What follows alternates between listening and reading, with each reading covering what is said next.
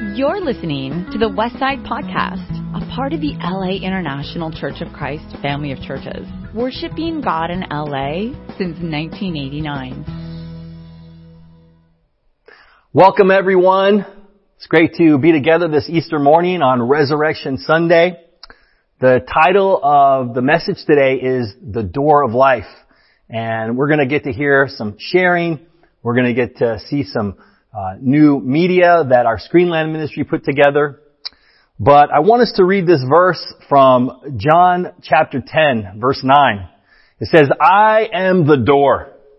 If anyone enters in by me, he shall be saved and shall go in and out and find pasture. The blood of Jesus opens a door of life to us all. Each one of us has a unique story where God is leading you through a door to a new life of resurrection. And each of us will be given a chance to walk through.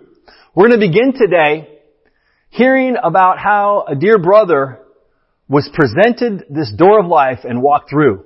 Let's welcome Oscar Rodriguez at this time. What an amazing story. God opened the door of Oscar's life and he walked on through. It's incredible. And I love hearing stories like that. It's very impacting. It shows how God is working in ways we can never imagine. You know, I love Easter morning. It's so inspiring. I loved hearing little Kalia singing earlier. And I loved really spending time together with my family. Our hope for you today is that you will understand that the blood of Jesus and the miracle of the resurrection can give you a brand new life. You know, the story of Jesus being the door of life really goes back to the book of Exodus. And there's a lot of metaphor in the story of Israel under the captivity of Egypt. And we read about the 10th and final plague of God in Exodus chapter 12. And you can turn there at this time. And the final plague is where God is going to judge Egypt for their idolatry. And Egypt is really a metaphor for all of humanity. So He's judging all of us. And God says He's going to send a plague, and we can certainly relate to that. He's sending the death angel to kill the firstborn son of every household in Egypt. But He had a plan to save the Israelites. Let's read together in Exodus chapter 12, verse 1. It says, the Lord said to Moses and Aaron in Egypt, this month is to be for you the first month of your year. Tell the whole community of Israel that on the 10th day of this month, each man is to take a lamb for his family, one for each household. If any household is too small for a whole lamb, they must share one with their nearest neighbor, having taken into account the number of people there are. You are to determine the amount of lamb needed in accordance with what each person will eat. The animals you choose must be year-old males without defect. And you may take them from the sheep or the goats. Take care of them until the 14th day of the month, when all the members of the community of Israel must slaughter them at twilight. Then they are to take some of the blood and put it on the sides and tops of the door frames of the houses where they eat the lambs.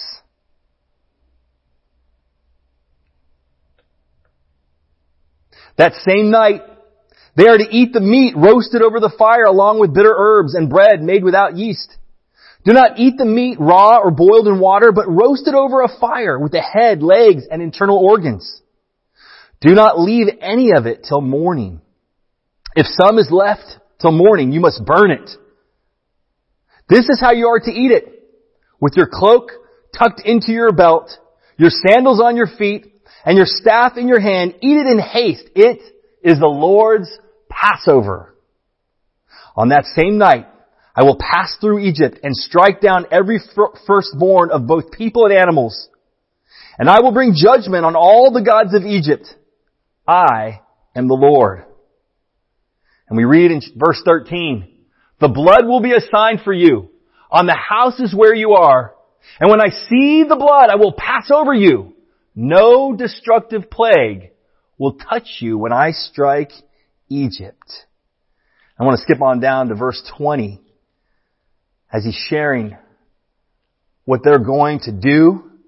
And in fact, they obey and they do follow it. Verse 20, eat nothing made without yeast, or made with yeast, rather. Wherever you live, you must eat unleavened bread. Then Moses summoned all the elders of Israel and said to them, go at once and select the animals for your families and slaughter the Passover lamb. Take a bunch of hyssop, dip it into the blood in the basin, and put some of the blood on the top and both sides of the doorframe. None of you shall go out of the door of your house until morning. When the Lord goes through the land to strike down the Egyptians, He will see the blood on the top and sides of the doorframe and will pass over that doorway, and He will not permit the destroyer to enter your houses and strike you down. The final judgment on Egypt was the plague of the firstborn. And see, God was judging humanity for its idolatry.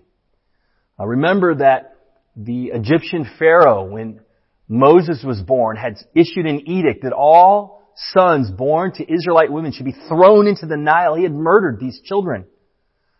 But Moses was saved through faith. You know, we're really no better than the Egyptians. And we are all under judgment for sin. We've all messed up. We're really not better. The Israelites aren't. I'm not. Oscar is not better. None of us are. But God gives each of us a door of life. God's plan was that the blood of a lamb would substitute for the life of the faithful. The Israelites were to slaughter a perfect lamb and smear the blood on the door frames of their houses, and the plague would not enter. I don't know about you, but I don't want the virus to enter into our house. Just yesterday, a package came, and we've been getting some Amazon packages, and I thought there's no way the virus can get in our house unless it's on a package. So I'm wiping it down with my Clorox wipes. You know, the death angel cannot get into the house with the blood of the lamb across the door frame. And see, this is God's plan to change lives. He had devised a way where He could be both just and merciful at the same time. We might call it salvation through substitution. That's the meaning. God spares Israel's sons, not because they are better than Egypt. God's going to spare us not because we're better, but because a spotless lamb dies in their place and its blood covers the door. The question today, on this day of new life and resurrection, I ask you, is the blood of Jesus on the doorframe of your life? We have an illustration from our Screenland ministry that I think helps the message hit home. Let's watch.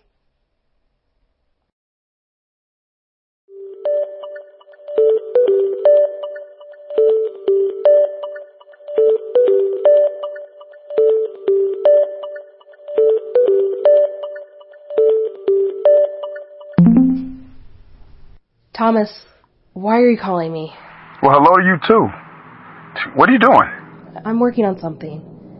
I've got church in 10 minutes. I don't want to be late. How are you going to be late when you don't have to go anywhere? That's just sad. Thomas, we promised we would give each other space. Look, I didn't call to fight, Willow, okay? I don't want to get in your space. Look, I'm on the road and I need a favor. On the road? You're supposed to be sheltered at home, not in your car.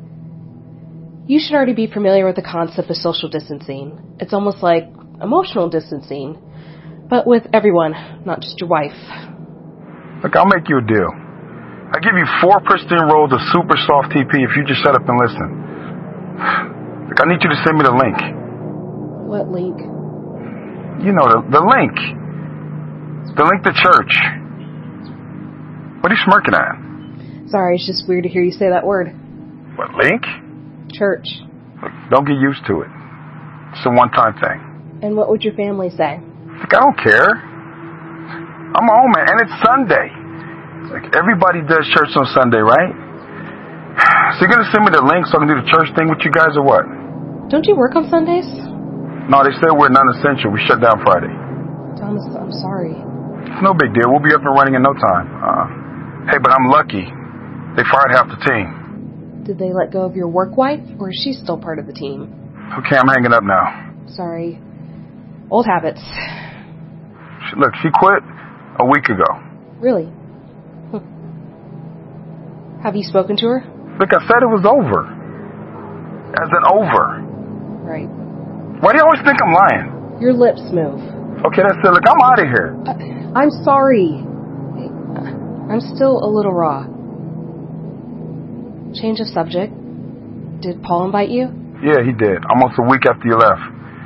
I told him if he asked me one more time, I was going to punch him in the throat. Then I remembered he was into the MMA stuff. It's not a good idea. So he told you I started coming back to church. He might have mentioned it. And then all this pandemic stuff started going down. Are you checking up on me? Do you need checking up on? I'm fine. No, actually, I'm better than fine. I'm better than I have been in a long, long time. Well, good for you. Thomas. It never crossed your mind to see if I was dead or alive. Thomas. You know what? Look, forget I called. You wanted space? Look, here you go. This is me giving you space. Thomas, just to figure things out.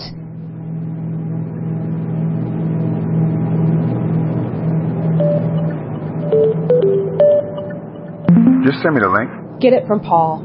I did. I deleted it. Then emptied your trash. I already sent it. You're welcome. I've got to go finish this project. Yeah, go. Run like you always do. Run back to your crazy family and your happy little hallelujah Christian friends. Look, just forget all about me. I gave up God for you. I left my family and my friends. I walked away from a relationship with Jesus to marry you, to be your wife. I became exactly like you. Loved the things that you loved, hated what you hated.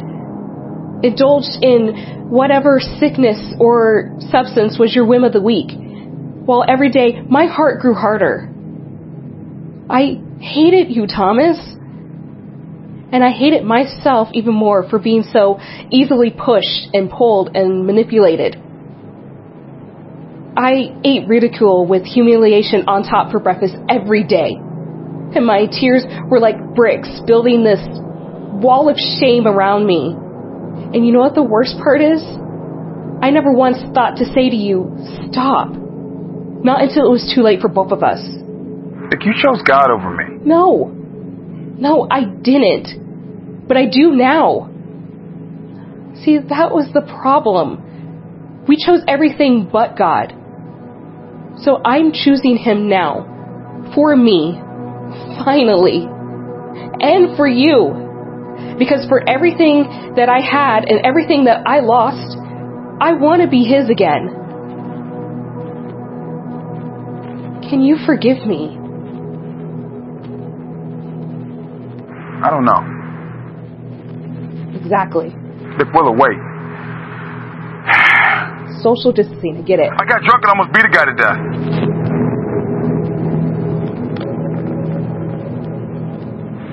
He's okay. I mean, it was last month after work. Right after they started shutting everything down.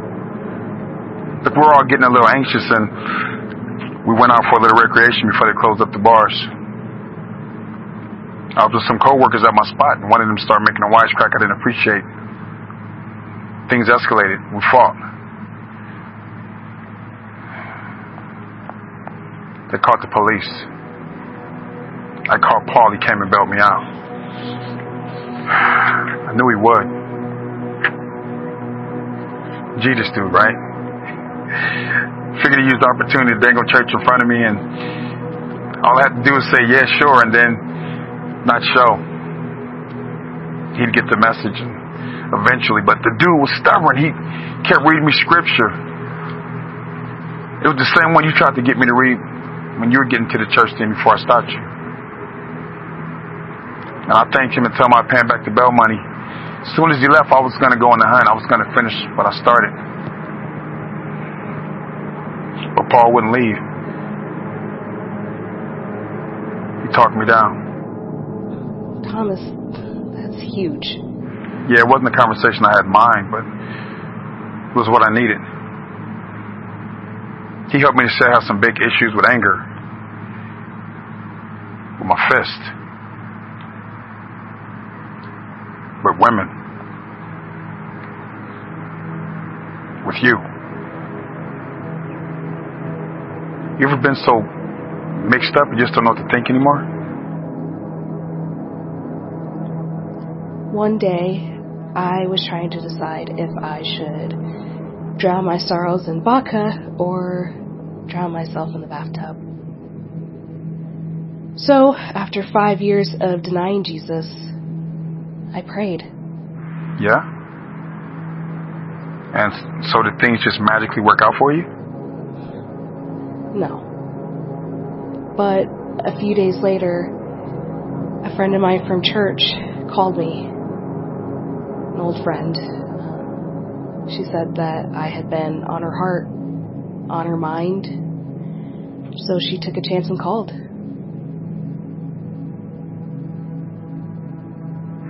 Coincidence? I think not. Jury's still out for me. That's okay. It took a lot for you to call today. You have no idea. I figured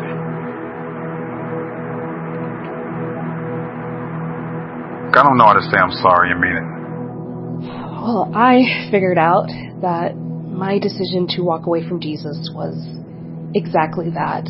My decision. I can't hold you responsible for the choices I made.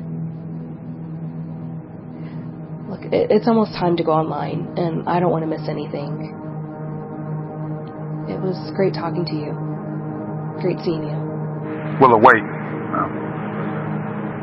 I'm open to taking a peek into this church thing a little. Look, I'm not leaping in all fours. I'm not drinking the Kool-Aid. Look, I'm not ready to declare nothing but ignorance to this Jesus stuff. If I can make sense of it or learn something, we'll see. And just in case you're wondering, I'm not using this to try to lure you back. It wouldn't work anyways. Kick a man when he's down. Seriously, I think maybe you should do your thing there, and I'll do mine here, and maybe we can meet in the middle. Sounds good. We'll take our time, figure it out. Baby steps. I think it's time for some grown-up steps. Hey, before you go, show me your project. Seriously? Yeah, seriously. Looks like blood. I don't get it. They'll explain it in the service. Maybe you and Paul can talk about it. Or you and I can talk about it, if you'd like. I like the sound of that. Stay healthy, Willow. I'll see you in Cyber Church.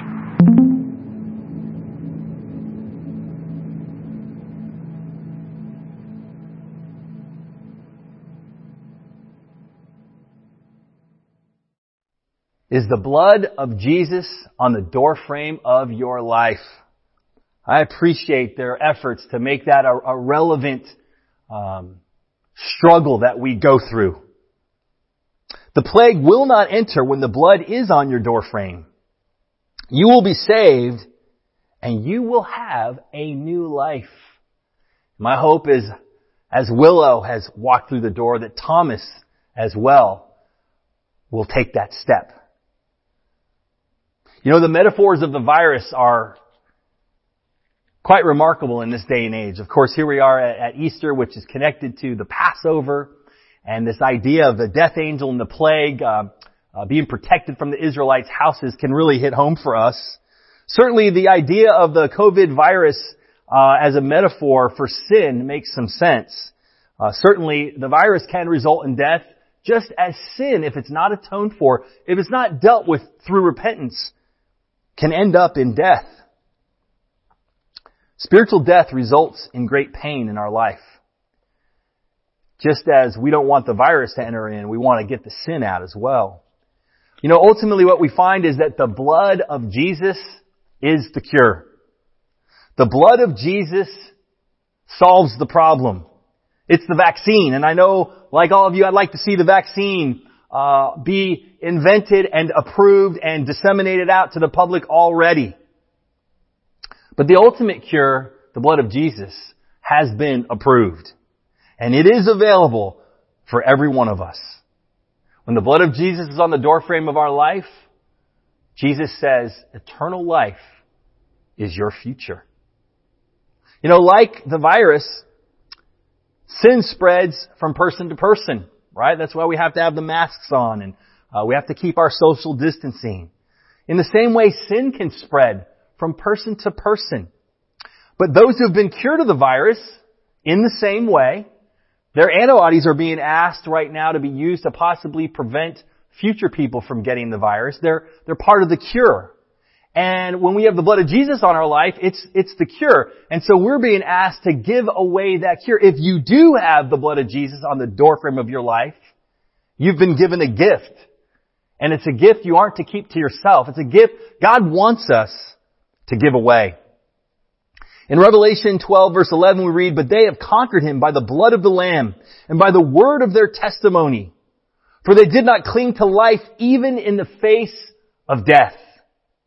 You know, the life of the unblemished Lamb, Jesus, substitutes for blemished human life. Sin and death are transferred to the Lamb. Purity and life are transferred to those who receive the benefits of the sacrifice. The Israelites experienced this literally. And today, God wants us to experience it literally, but in a spiritual form.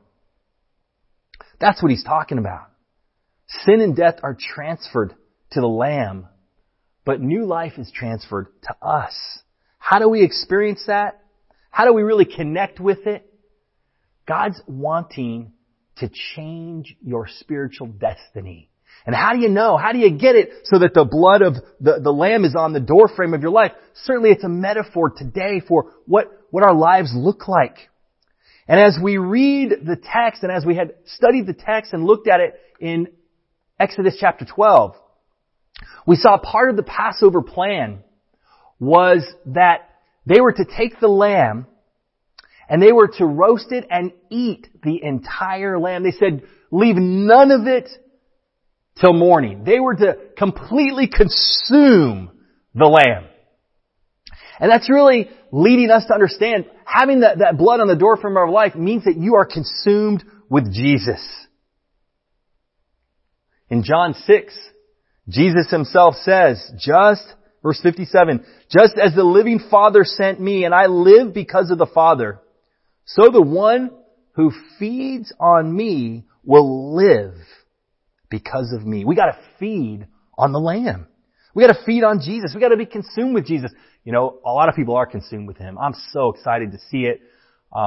So grateful to work with so many people in the ministry here.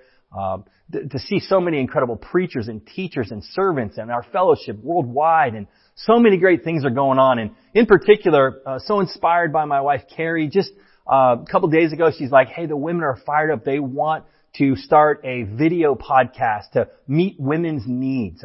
They don't want their Women's Day, which they couldn't have just several weeks ago. They don't want it to go to waste. They want soul awakening wellness to resonate with women all over the West Side and really all over the world. It's amazing. If we'll preach, if we'll teach, if we'll pass on the cure, it can now be broadcast all over the world.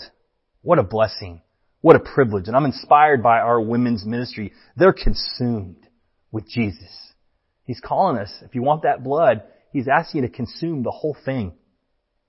You know, the second thing to evaluate whether the blood is in your life is you have to live an unleavened life, right? He said, you know, the festival of unleavened bread, the idea was, He said, eat the lamb, have your have your clothes tucked into your belt right there and be ready to go. Ready? He said, be ready to go. And because they were leaving so quickly, because they're on an adventure, being with God, serving God, walking with God is an adventure. And he knew he was going to free them from the captivity and send them on a great adventure. And so he had said, hey, get ready. Have your cloak tucked in and you are ready to go. And when you leave, you're going to leave so fast, you're not going to be able to put the yeast in the bread. So, you're going to eat unleavened bread. And it's a reminder to each of us of what God did. But it's also, there's some symbolism there in the idea of yeast. Get the yeast out. You're going to eat unleavened bread. And the idea of that is that yeast is really a metaphor for sin. Jesus had talked about this several times, right? He had said, beware of the yeast of the Pharisees and the teachers of the law, which is hypocrisy. And I know in church, all of us can attest that hypocrisy, none of us want that. We don't want to be fake. We got to have a life that's pure, that's real. We read in 1 Corinthians chapter 5, verse 7 and 8. It says, get rid of the old yeast so that you may be a new unleavened batch as you really are. For Christ, our Passover lamb, has been sacrificed. Therefore, let us keep the festival of unleavened bread of a new life without the sin in our life. Not with the old bread leavened with malice and wickedness, but with the unleavened bread of sincerity and truth. I want to live this life. I'm so grateful for Oscar. He shared his life. I get a privilege of spending time each week with Oscar, and we have a mentoring relationship, and I spend time training and raising him up. He helps coordinate our Screenland ministries and help part of the production of our little skit we did. And I'm really grateful for him. We want to have a life without yeast. We want to have an unleavened life, a life of purity and sincerity. And we talk about things. He works as a professional trainer. We talk about, what are the things we're looking at? These days we can be looking at the wrong thing too often. We can see images we shouldn't see. If you're looking at TV too often, you got to be careful. You want to get the yeast out. You want an unleavened life. And that's the life of the blood of the Lamb on the doorframe of your life. It's not perfection, but it's total commitment to being what God's calling us to be. And it's trusting that blood is what we need to become what He asks us to be and to cleanse us and give us a new start and to give us a resurrected life every day. I appreciate him being open. Oscar's open about pride. He's open about things he's going through. And we both share. We talk about it because we want our lives to be pure and holy because of the blood of the Lamb. And I want to close out as we're about to take communion this Easter morning. I want you to be evaluating this question. Is the blood of Jesus on the doorframe of your life? It can be. God's calling you to consume Jesus. God's calling you. He's calling every one of us to live an unleavened life. There's hope. God has perfect justice and perfect mercy. There's a tension that He creates. We live in this tension because we live in the time of the resurrection of Jesus. He hasn't returned back yet, but He's shown us that death will not have the final say. And we read in 1 Peter chapter 1, verse 18, for you know that it was not with perishable things, such as silver or gold, that you were redeemed from the empty way of life handed down to you from your ancestors, but with the precious blood of Christ, a lamb without blemish or defect. He was chosen before the creation of the world, but was revealed in these last times. These are the last times. For your sake He was revealed. Through Him, you believe in God, who raised Him from the dead and glorified Him. And so your faith and hope are in God. I pray that the blood of Jesus will be and always be on the doorframes of your life. Let's go to God in prayer right now as we thank Him for His body and blood given to us. Let's pray. Father in heaven, thank You so much. We're so inspired at this time. We see how You have been working across generations and ages. And You can see the whole globe right now. And Father, You have given us the cure to the ultimate virus of sin. You've given us Jesus, the blood of Jesus. And Lord, we're so inspired by the resurrection, knowing that we're not only saved from death, we're given life that's beyond anything we could imagine. Thank you for the blood of Jesus. Thank you for His body, His perfect body. Help us to live lives that honor You in every way. And we thank You for this bread, for this juice that we're taking. And we thank You for Easter morning, the day of resurrection. It's in Jesus' name we pray. Amen. You've just listened to the Westside Podcast. For more information about our ministry, please visit thewestsidechurch.com or laicc.net.